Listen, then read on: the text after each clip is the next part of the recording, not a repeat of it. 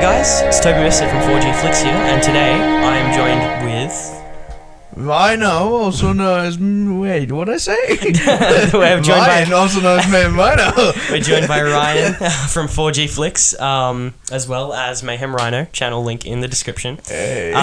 So today we're starting our new podcast, No One Can Hear You Scream, which is a horror movie podcast where we review and talk about literally every horror movie under the sun and whatever you can think of. So if you're watching this every Sunday, if you're watching this and you're new, make sure to leave a comment in the description in the comments of a movie that you'd like us to cover next.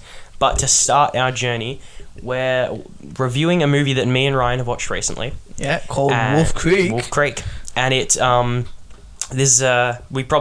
I think a big reason why I wanted to start off with this movie as well.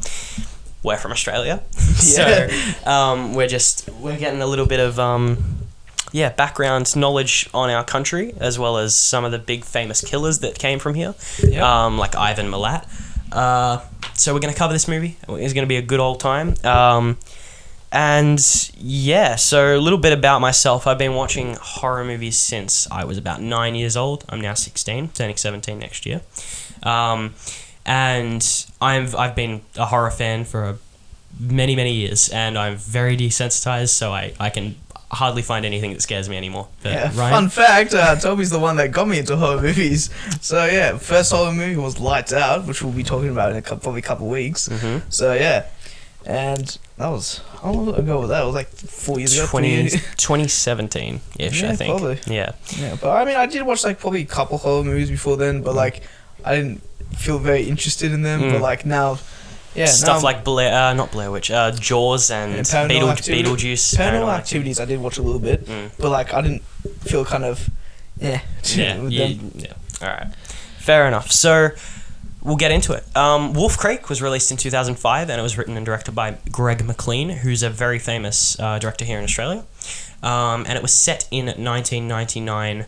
And it is based on the Aussie backpacker murders that happened between 1989 to 1993.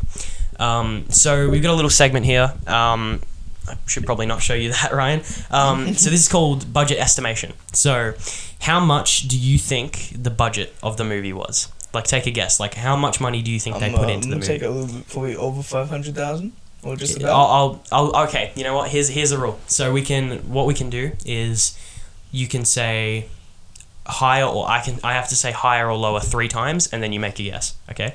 So say your first one. So probably like 500? Higher. 700. Higher. Or was it 1 million? Higher.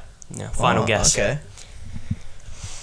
1,250,000. You're so close. 1,380,000. Oh, so okay, 100,000 off. And the second thing is, and I'll go higher or lower on this. Yep. How much did the movie make in box office? Box office? Yeah, I'll give you 3 things again. So go. Okay. I'm gonna say. It's probably like, because it was probably a big movie. Probably probably at least 50 million. Lower. Lower. Okay. 40. Lower. 25. Higher. That's your final. 32. 27 million. Ooh, okay. All right. So it made quite a bit of money. Anyway, so we'll get on to the recap. So in the movie, and again, this is spoilers, so if you haven't seen the movie, maybe best to go watch it now. So in the recap portion of the podcast, I'll just be going through the things that have happened in the movie. Ryan, you can chime in whenever you want. Yep. So the movie begins by introducing our 3 Australian backpack protagonists: Ben, who is an Aussie from Sydney, and 2 British girls, Liz and Christy. So it's unclear how they met, but they have been travelling together, and Ben intends to show them Wolfcreek crater in Western Australia. So Liz and Ben find themselves attracted to each other, and a little bit of romance happens in there, a little bit of kissy, you know what I mean?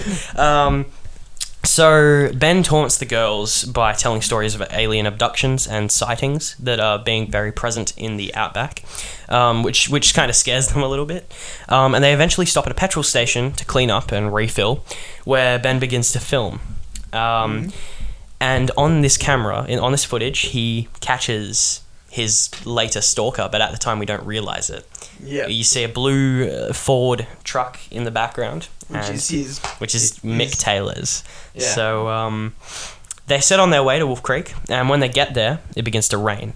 So here's one of my fun facts. Fact. Yeah. You saw the I saw the same one. So the movie, you know what, you say it. Because you go, because I'll okay, leave. so I don't know if it's totally the same, but so in the movie it rains. Yeah, so that's the fact. So it rains in the movie, but in real life, when they were shooting the movie, it has never actually rained in the past 10 years. Yeah. Until then. They showed up on filming day and it rained for the first time Yeah. in 10 years. It was insane. That was really interesting to me. So where was I up to? They set off their way to Wolf Creek. It rains. They return to their car after a while, and after Liz and Ben have their kissy session, their car won't start. So it's nighttime, and they haven't been able to get it to start because Ben is uneducated. Also their watches weren't working either. Yeah. Yeah, it's pretty weird. So I was like, oh, it's gotta be some like magnet thing. stuff, and yeah. So a car begins heading towards them, and it's local. What did I say? It's a local named Mick Taylor, played by John Jarratt, who is a fantastic actor. Yeah. I forgot to mention the other characters are played by Nathan Phillips, Cassandra McGrath, and Kesty Marasi. So he basically offers them help and offers to tow them back to his lockup to repair their car. And although they were hesitant at first because they thought like, oh, he's asking, he wants money and stuff like that for it, they decided to go through with it, and they got towed a few hours back to his cabin. So they sit by the fire and just banter. And this man, Mick Taylor, he seems like a likable guy at first. And he's very funny, he's just a nice guy. Until things quickly turned weird. So Mick says some slightly worrying things, like when Ben asks him about his job, he says, "If I told you, I'd have to kill you." And there was that slight pause, and you like, oh, something's gonna happen, and he stares at Ben for a little while, just very, very cautiously. And it turns out that Mick has spiked their drinks and has put them to sleep. So Liz wakes up, and she's the first to arrive on screen, and she hears the screams of Christy in the distance. So she breaks free from her binds and temporarily rescues Christy from rape and murder when she shoots Mick in the neck, although she did not double tap. Dumbest decision in any horror movie. She got the friggin' rifle that she used to shoot him. Finish off the kill. And she smacked him in the back with it. She didn't do anything else.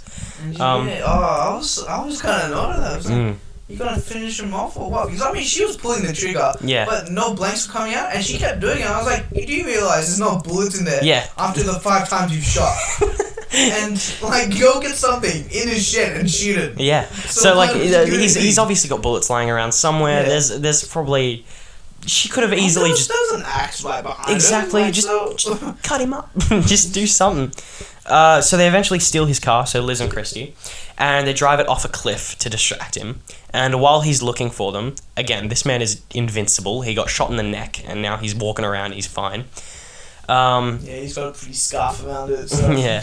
Keep him safe. So after he's looking for them, Liz tells Christy to stay put while she finds a car to get away.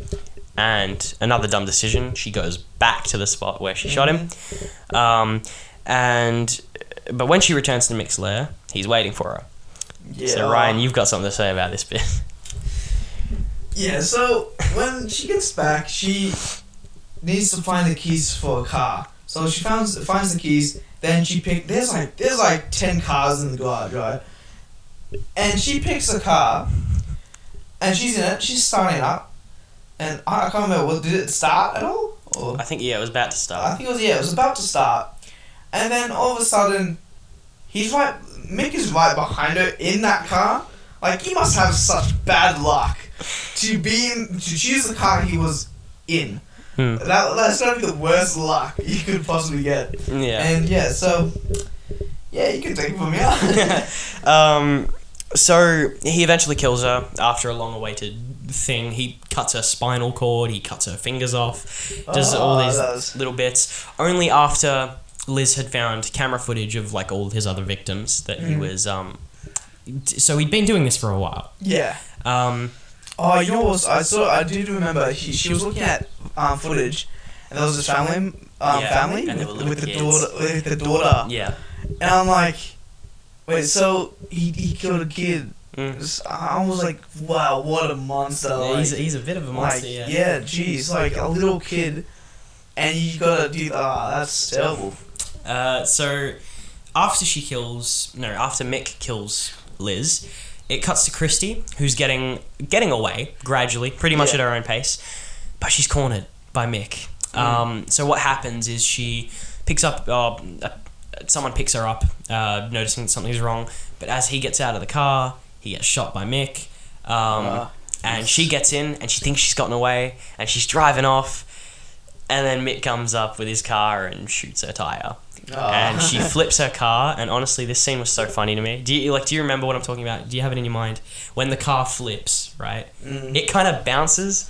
Like it flips once, and then it flips again for some reason, and it doesn't look like it should be happening, but that's fine. That's just a little nitpicky thing. So she's cornered by Mick on the road, who kills a man to get to her. Just as it looks like she got away, he shoots out the tire and kills her on the spot, and she's gone. I must say, Mick does have some great aim. Yeah, I know. He's done so much target practice and all that. Like if. We'll do the second movie. We'll talk about the second movie next week. But if you do watch the second movie, at the start of the movie, you're gonna think that's a great shot. But I'm not gonna say anything. But you gotta watch it. Yeah, it's he's very well. I guess he's living in the outback. He's got guns. Yeah. He's got the chance to target practice because he's not doing anything else really. He'll save them bullets though. So. So it's switched from one main protagonist to the next. So we're thinking, all right, where's Ben at? You know what I mean? Yeah. So it's a big plot twist, and Mick forgot about Ben. And in an unlikely twist of events, he was able to escape. And despite his injuries, he was named as the main suspect for a long time before he was released. And he was in what's it called? He was in therapy or something. Therapy. Yeah, it was like a psychiatric ward or something. Yeah, something like that. And he's a permanent resident, so. Yeah. But he was on trial, and they found him not guilty, but Mick was never caught. Yeah. So that's the end of the movie. So no, it wasn't him. No, that was. No, it's. I think it's still the same sort of. It's thing, fine. But I'm talking about something else, which is remembered. So, Ryan, I'll let you go. Stuff that you loved about the movie. What did you absolutely love? Oh, just his aim assist, I guess.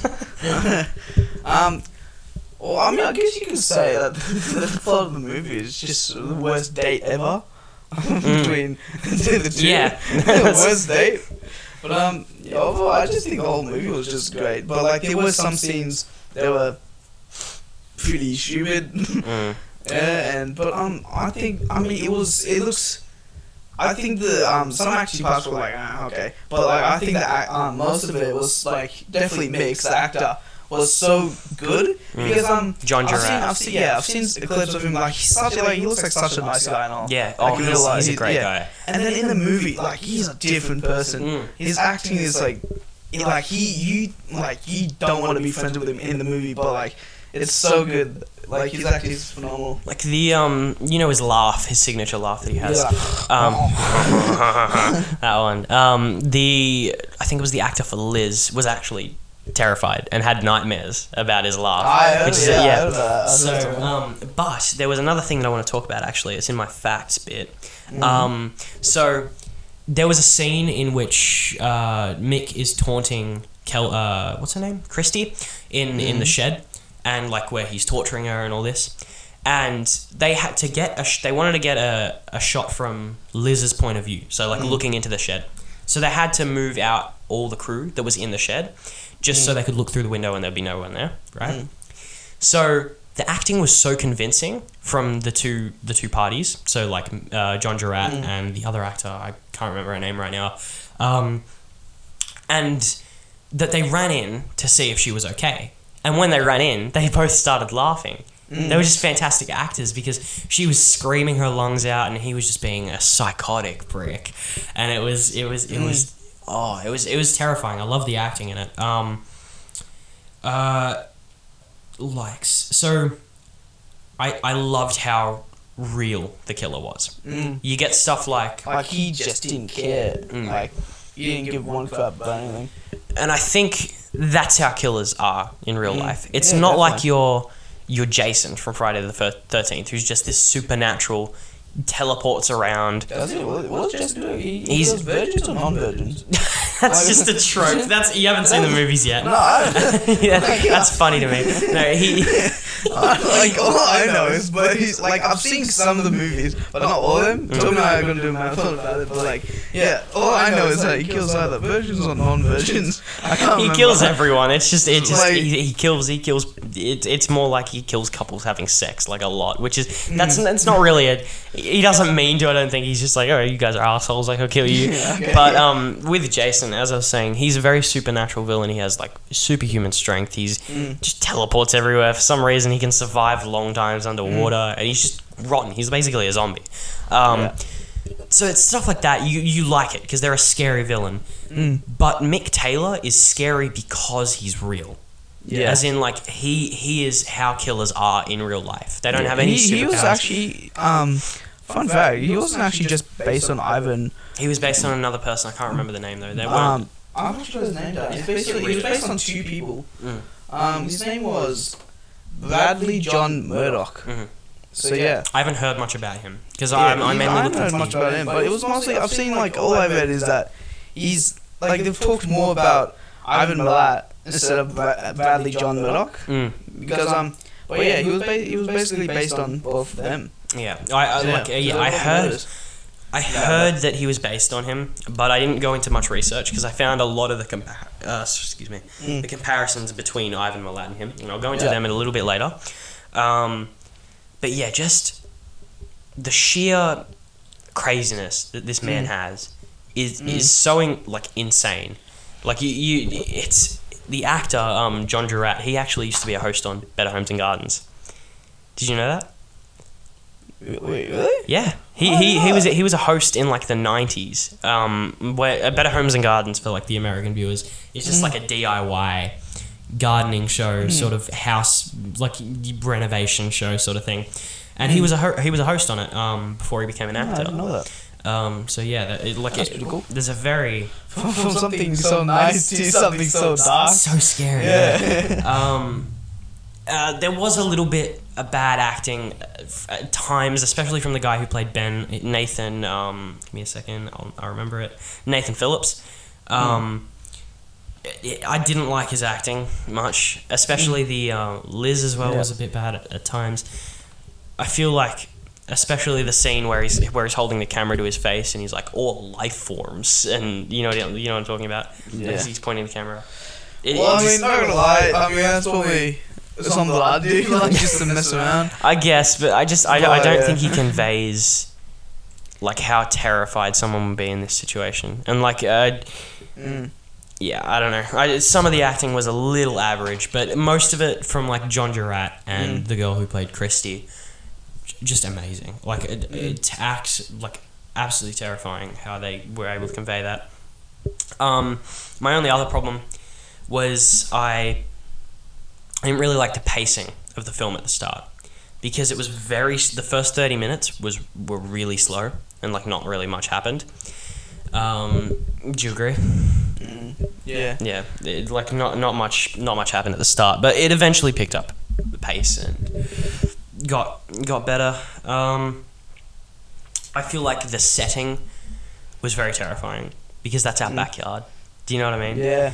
It's well, in like was it the based on where Ivan Milat actually killed was actually in a state forest near Sydney. It was a forest. Yeah, state forest. Yeah, near Sydney. But I don't know why.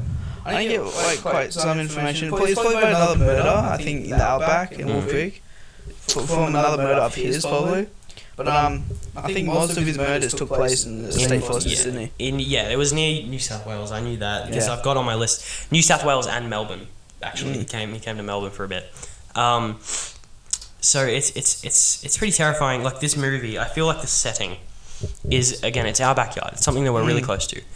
In Australia, 90% of our land is just not inhabited, right? It's just all desert out in the middle. Like we only live in coastal towns, basically. Yeah. So like Perth, Sydney, all of that on the coast, Yeah, right? on the edge, everywhere. So we have miles and miles of land just in the middle.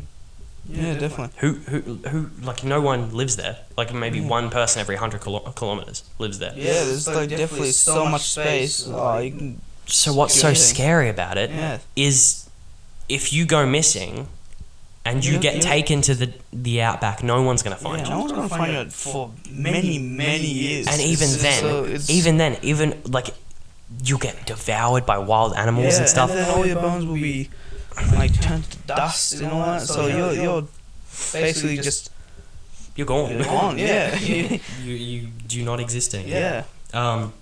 But of course your family and all that's gonna be worried. Just like, so where's Toby nowadays? It's just to think that that's literally our backyard. We are. Yeah. We're not far away from it, and it's just miles and miles. There's been crimes committed. There was I think his name was Don Falcone. You heard about that? I read something about him, but I can't. Yeah. That was a murder committed in the outback. I'm sorry, I have a little bit of rusty knowledge on it, but it was a woman. I think her husband was killed. Who was Falcone, and he went missing.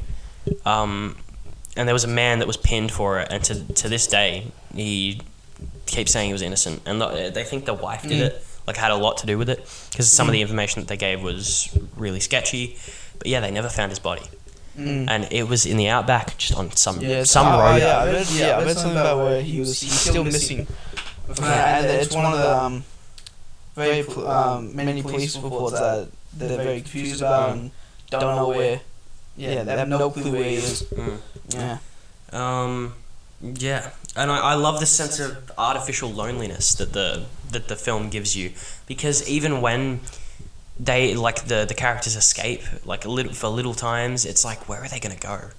They've got nowhere to go. They're stranded. They're gone. It's like they're just out in the middle of nowhere. Even if you run, you're gonna run out of you probably might not even have water, but you're gonna probably die of starvation and hydration and So and then you're just gonna get dizzy. You're gonna get illusions and all that, and you're just probably gonna faint, and then that's it. You're done because you can't really do anything unless you have water or something. It is very scary. Yeah. I feel like, because you could walk for miles and miles. Yeah. When we cover the series, which will be a long time before we get into TV shows and stuff, because we want to do some classic horror movies after this. There's season 2 of the show, and you haven't seen this yet, so I won't spoil too much. But it really conveys how vast and how open and how if you're in the middle of that, it's going to take you days, if not weeks, to get out of it, and it's really scary. So yeah, do you have any dislikes, some likes we haven't mentioned yet? No, I think I've already said mine, but I've got some facts. I'll go for it. So these are some facts that I've seen that some people ask, and they want to know. So how he died was that he actually died not too long ago. Ivan Milat. Ivan Milat. Yeah. Sorry, I forgot to say. Ivan Milat. He actually didn't die too long ago. He died 27th of October, 2019, which was just last year. Just last year. So almost a year ago now, because we're at the what's the date? Today is the 18th. Yeah, almost a year ago. Yeah. So he died from esophagus and stomach cancer at 4:07 a.m. within the hospital wing at Long Bay Correctional Center. He was 74 years old. Instead of Milat's body was cremated with the full reimbursement of costs to be paid from his prison account. Oh, okay. So the money he had in prison was the money that they spent to get rid of his body. Yeah. Does it mention where the correctional facility was? Like, was it New South Wales or? Probably was. I'm not quite sure actually. Sorry. All good. Yeah, keep going. So, I probably should have said this one before, but people asked did they catch him, but yes. Yeah. he was caught. He was caught because he was identified by 24-year-old British backpacker Paul Onions, who escaped a car when a gun was pulled on him near Belanglo State Forest. I don't know how to say that. Where is it? Belanglo. Hang on, give me a second. Belanglo. It's at the bottom. Belanglo, I think. Belanglo. Yeah, probably. Or Belanglo or something like that. It probably is Belanglo. Yeah. Number 4, Ivan Milat did have a daughter, and I haven't told Toby this, but I wanted to hear his reaction. So, after he died, she was actually, she was very depressed over the murder that he has committed and all that. So yeah, she was very depressed over that. But she says when the whole world might be happy he is dead, she isn't. Okay. So yeah, she's because I mean I kind of get it. It's her dad, but he's committed so many murders. If I'll put this in perspective. If your dad, you found out tomorrow that he was a necrophile, and he was a rapist, and he was a murderer, would you ever be able to forgive him for that? I would not even look at him for that.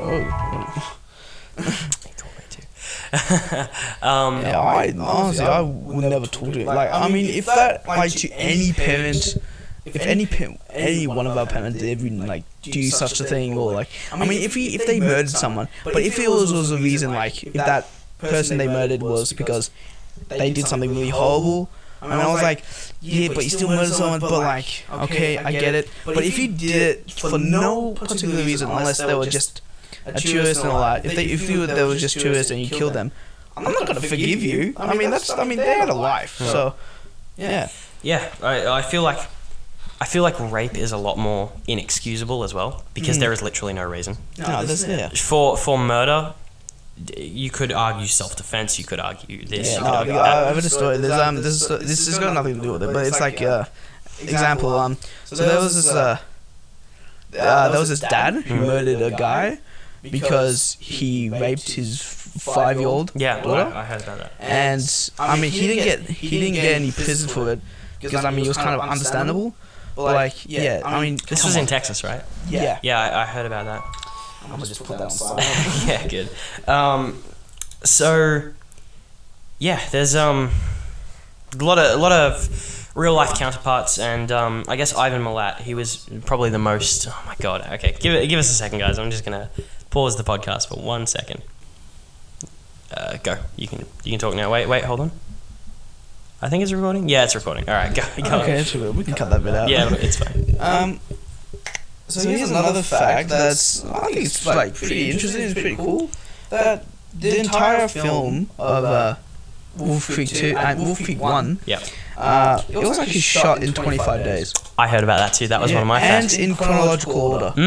Which is, movies never do that. Yeah, they actually usually do the last scene first, because it's the easiest to get done because of the acting. It's usually very climactic and it's very hypey, and it's get the hard stuff done first to get it out of the way, then shoot the other filler stuff. But they filmed this all in order. Yeah. I think that's great because the film looks like it was definitely shot in the day and kept doing it. It's insane. 25 days. I mean that's not bad. Yeah. So I'm gonna go into a little bit more about Ivan Milat and his murders a little bit more. So as I said in the start of the episode, the backpacker murders took place between 89 and 93.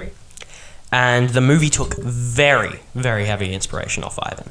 So Milat got to know his victims before killing them, and he would spend time with them, and he was apparently very likable, just like Mick Taylor is in the movie, right?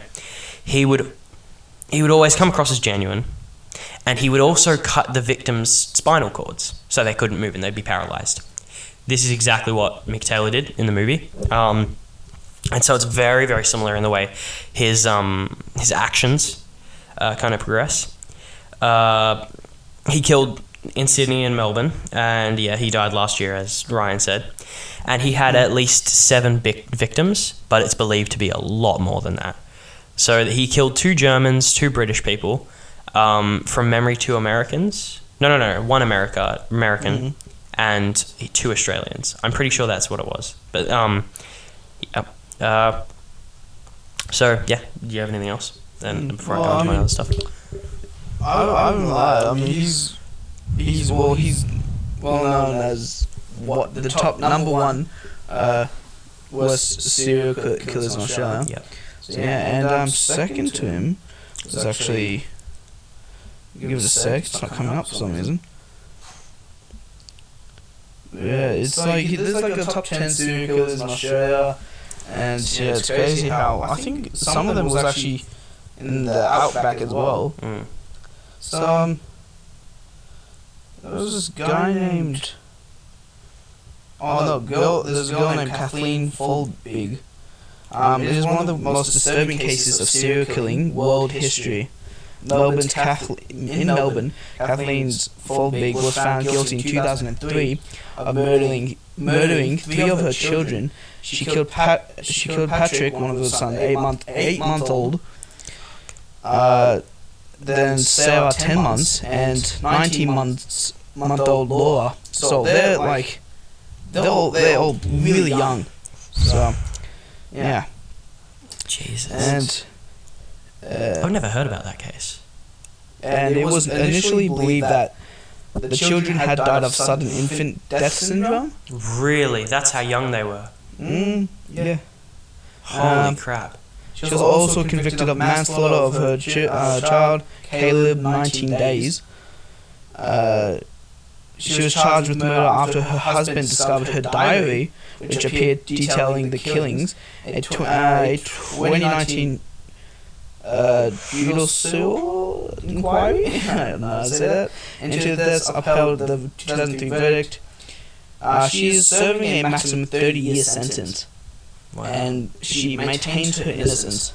So she was saying the whole time she didn't do it. Yeah. That's wow. How can you? Okay, you've written something. You've documented. Hey, I did this. And then she doesn't admit to it. You have a diary of your killings? Are you okay? There was actually this brings me into another thing. We're probably getting very off topic here, but I want to talk about Richard Ramirez, who was a killer. He was very very precise, I think that's the word, about how he went along his killings. His goal, he wanted to kill 1 person in every state of America. And what he'd do, he'd go to a state, maybe 5 years before he committed a murder, and buried like a murder kit. So he'd put rope, gloves, cleaning materials, new clothes, 5 years before he went back and murdered people there. And then used that toolkit. Like, he remembered where he buried these spots. This is very calculated, very... He knew what he was doing. Yeah, he probably had a map somewhere and just marked down where he buried and all. Yeah. Alright. So we have... The scenes at Mick's hideout were actually filmed at a place where a real murder was committed. Yeah, I read something like the mine tunnels. That was actually a... Mine tunnel, that was in number 1 or 2? That was in 2. 2, yeah. But actually, I think they did film bits of it in 1, like where Ben was held hostage. Yeah. I think that's where that was. But yeah, those were an actual murder site. Yeah. It wasn't Ivan Milat, obviously, because he operated in New South Wales and Melbourne. But in Western Australia, where they were filming a lot of this movie, it was someone had been murdered there, and there was a lot of controversy about, like, from the townspeople that wanted to stop them from filming there because to pay respect for the victims. But I think they actually did acknowledge the victim in the credits. It was more like learning about like just being aware. I think again there's something at the start of both movies and the TV show. They put a fact on screen. It's so 30,000 people go missing a year in Australia, which is crazy. Yeah, that's got to be one of the highest amounts of, like, I'm not sure, I haven't looked up where we are compared to other countries, but that's bad. Yeah, 30,000 people. So only 90% of them are found.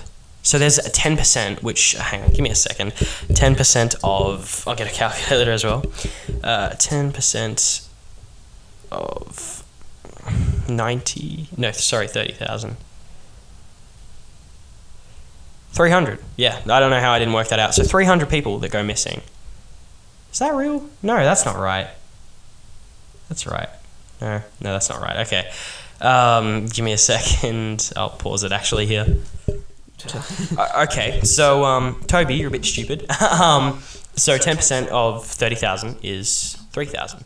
So 3,000 people yearly in Australia are never found that go missing, which is 3,000 people a year. That's a big number. We don't know what happened to these people. They could have been murdered. They could have gone missing. They could have run away from home. They could have committed suicide. They could have fallen into something like a pit, just out in the outback, and they're never going to be found. And it's so sad. I've you hear there's families still looking for people fully back in 1990s still. Yeah. And it's. So what was the fact that you just read to me while we were cut off? Yeah. So this is how many children, or also I think older adults go missing. This is worldwide and in other countries. So an estimated 8 million children are said to go missing each year worldwide, and around 800,000 from the United States, 40,000 in Brazil each year, 50,500 in Canada, 39,000 in France, 100,000 in Germany, 45,000 in Mexico, and an estimated 230,000 go missing in the United Kingdom every year. Okay, so we actually don't have it that bad compared to other countries, which is, it's still bad. And I just found something. What country has the most disappearance? Sri Lanka. Really? Yeah. So, okay, if you guys don't know, if you haven't been on the channel for a long time, Ryan's home country is Sri Lanka. Oh, he was born in Australia. I grew up here, but my parents are all from Sri Lanka, and Sri Lanka has one of the world's highest numbers of disappearance, with between 60,000 and 100,000 people vanishing since the late 1980s. Good one, Ryan. Yeah, I don't know if I want to go back to Sri Lanka. Have you ever been there? No, actually. Never, okay. Oh, yeah. Now I'm considering not going. Okay, so this is a very interesting fact. You probably read up on this as well. So the movie, although it came out in 2005, Greg McLean started writing it in 1997. So it took 7 years to create this movie because 8 years. Yeah, 8 years. Because he had a killer that was very not sympathetic, very not real, and as soon as the Ivan Milat murders came out, and they were starting to get talked about in the media and stuff, he was like, I want to base it off this guy. This is the perfect story. I want to make a killer that's very susceptible and sympathetic at first, and then you know how crazy he is, which is very interesting. So he wrote it around Milat to fit his MO. I talked about the torture scene already. And I'm not sure if you knew this either, but a very big portion of the film was actually improvised. So a lot of the dialogue, they would give them, okay, you need to start here and we want you to get to here, right? By talking. And a lot of it was a lot of improv. So the scenes like the whole party scene at the start was improvised. The video camera scene when Ben is filming himself at the truck stop, that was improvised. And when Ben's flicking his flashlight on and off and stuff in the car, that's also improvised. The rain thing and film was shot in 25 days. So I finished most of my notes on it. So do you want to? I've actually finished all mine. You have? All right. Yeah. So we can quickly get into the rating portion. So what we're going to do is we're going to rate it in 3 categories. Okay. The first rating, and they're all going to be at 10 out of 10, as in out of 10. So we're going to rate how good the villain was. Yep. And we're going to do this for every podcast as well. So we're going to rate how good the villain was, how good the gore was, and how good the movie was in general. So villain ratings. What do you rate Mick Taylor out of 10? Honestly, I think he's such a great. He's fantastic. I'd want to say 10 out of 10, but I feel I might be exaggerating or something. But I will say, I don't think any guy has that good of an aim assist. So it's a little bit unrealistic. So probably 9 out of 5. 9 out of 5. 9 out of 10. 8.5. 8.5 out of 10. 8.5. All right. Yep. My rating of Mick Taylor, I'm looking at it now. Last night, while I was writing my notes, I put 10 out of 10. But to be honest, I'm going to rate him a 9 because I know that when this podcast gets a bit regular and we start covering different movies, there are some good villains. Yeah. There are some very good villains. So I don't want to give it a 10 out of 10 because I know there's better.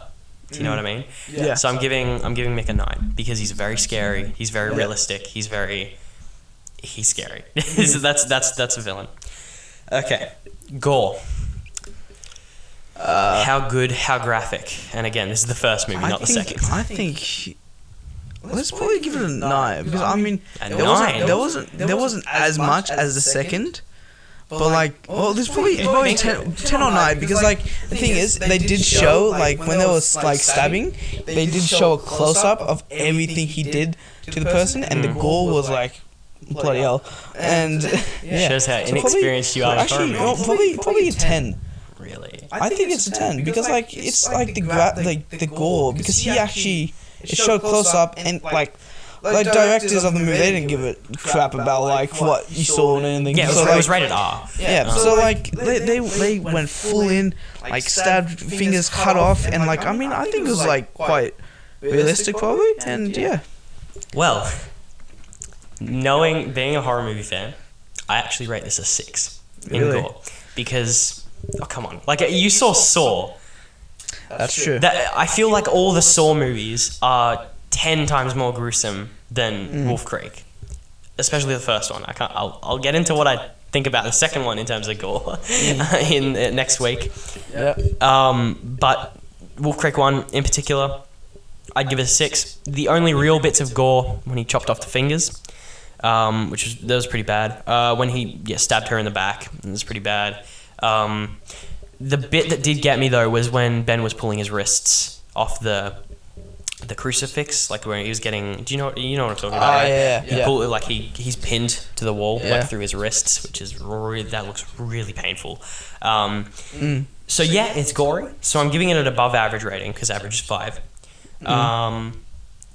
It's good. It's good gore. It's a good amount of gore, but I'm giving it a 6 because there's not an overly amount of gore. Okay, you know what? I feel like I'll probably give mine an 8 now because now that you say that, I'm giving mine an 8. Okay, because there's a lot of movies that are a lot worse. Yeah. So for example, the second one I know already what I'm gonna give that for a rating.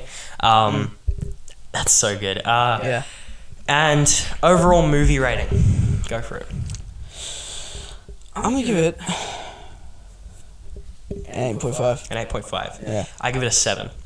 So, again, the only few issues was there's acting a little bit bad in some places. As I said before, the pacing is a little bit weird at the start, especially because it's very slow and it doesn't really progress until later. But this movie is a fantastic movie. I just think there's a lot better to come. Again, a lot of the things with these ratings, there's a lot. I mean, it's 2020, so we still got a couple more years. They'll come up with something, directors and all that. They have, because Wolfcreek 3 comes out in 2022. Really? I didn't know that. And so is that another story of his? But apparently, from the synopsis, I use an app called Letterboxd. And you use it as well, I think. Yeah. I'm not sure if you still use it or not. But it's a movie review app, and it shows information on different movies. So you should probably download it. So Wolfcreek 3 is actually on the list, and I'll show you now, Ryan. So the synopsis, it says, Mick Taylor, the infamous killer, is once again hunting for tourists. This time, the whole thing is a little more difficult because he himself is the victim. Ooh. So it says he's a victim of an assassination attempt, and in the last part is chased by a young camper named Mason Enquist. Mason, yeah. Who lost his brother a few months ago. His brother was the German tourist. Oh, that would be sick. So, his bigger brother Rutger Enquist was murdered by Mick Taylor on an outing with his girlfriend in the second movie. So again, we'll talk about that more in the next week. But so yeah, he decides to take revenge, the older brother. So that's the synopsis that's on Letterboxd at the moment. So it could change, but that's it. Looks like a good premise. Yeah, I mean, I can't wait for him to go like, "Oh, please don't kill me." I was like, "Man, you killed my brother, so you deserve it." If Mick Taylor dies in this one, that's gonna be very. Just imagine like the directors just go take another turn. He goes like, he dies, he comes back to life. Imagine. You need to watch the show, because there's some stuff where you're like, how the hell did he survive that? There's some stuff that he watched that it's not like it never says, oh, he dies. It's not like that. Yeah. But the stuff he survives and the stuff he gets through, it's just probably like, is it like car crash or something? It's a lot worse than a car crash. You need to watch it. Start watching tonight. I reckon you could binge season 1 in like one day. I think so. It's very good. Anyway, so yeah, did you want to give a little bit more background on your, what was it, 8 out of 10 rating? What was it? Oh no, I think I'll stay with mine. 8 out of 10. Do you want to talk about it though? Like elaborate a little bit. Overall, I think it's just like a good movie just to watch with people who like horror movies. Like for example, I watched most of my horror movies with Toby, because I mean we just love it. Like kind of like The Nun, we just made fun of it because like it was just funny. And honestly, I think it's a great movie. The gore, I quite like the gore because like it was so close up and you kind of like cringe to it. That sort of like, oh no, please don't do that. And then you kind of imagine yourself having like your fingers chopped off, and it was like, my fingers. And also just the situations they're in. They're like for example, like when she go into the car, you're like, you seriously? You picked that car out of every other car? I don't think did we talk about how stupid the protagonists were? Like how many dumb decisions they made? I don't know. I think we did. I don't know. Yeah, okay, we might have. We'll look back at it a bit later. But thank you for watching our first podcast on No One Can Hear You Scream. And just check back for next week when we review Wolfcreek 2. Yeah, leave a thumbs up. Even comment down below what movies you think we should watch. And we're open to suggestions. And yeah. So after Wolfcreek, we have a few suggestions on the table. We think we're thinking about Lights Out, because that was Ryan's first horror movie. We'll be talking about like our first horror movies and like probably top 5 horror movies we like, and stuff like that. And we were thinking about the Blair Witch Project as well. Because it's got a lot of background information that we can talk about. It would be a very long episode, very interesting as well. Because it is a good movie, but knowing everything that happened behind it makes it so much better. Thank you all for watching. Make sure, again, as Ryan said, thumbs up, comment below, subscribe to the channel. Subscribe to 4G Flicks and our personal channels, Toby Mifsud Music and Mayhem Rhino. And we'll see you later. Thank you for watching, and goodbye.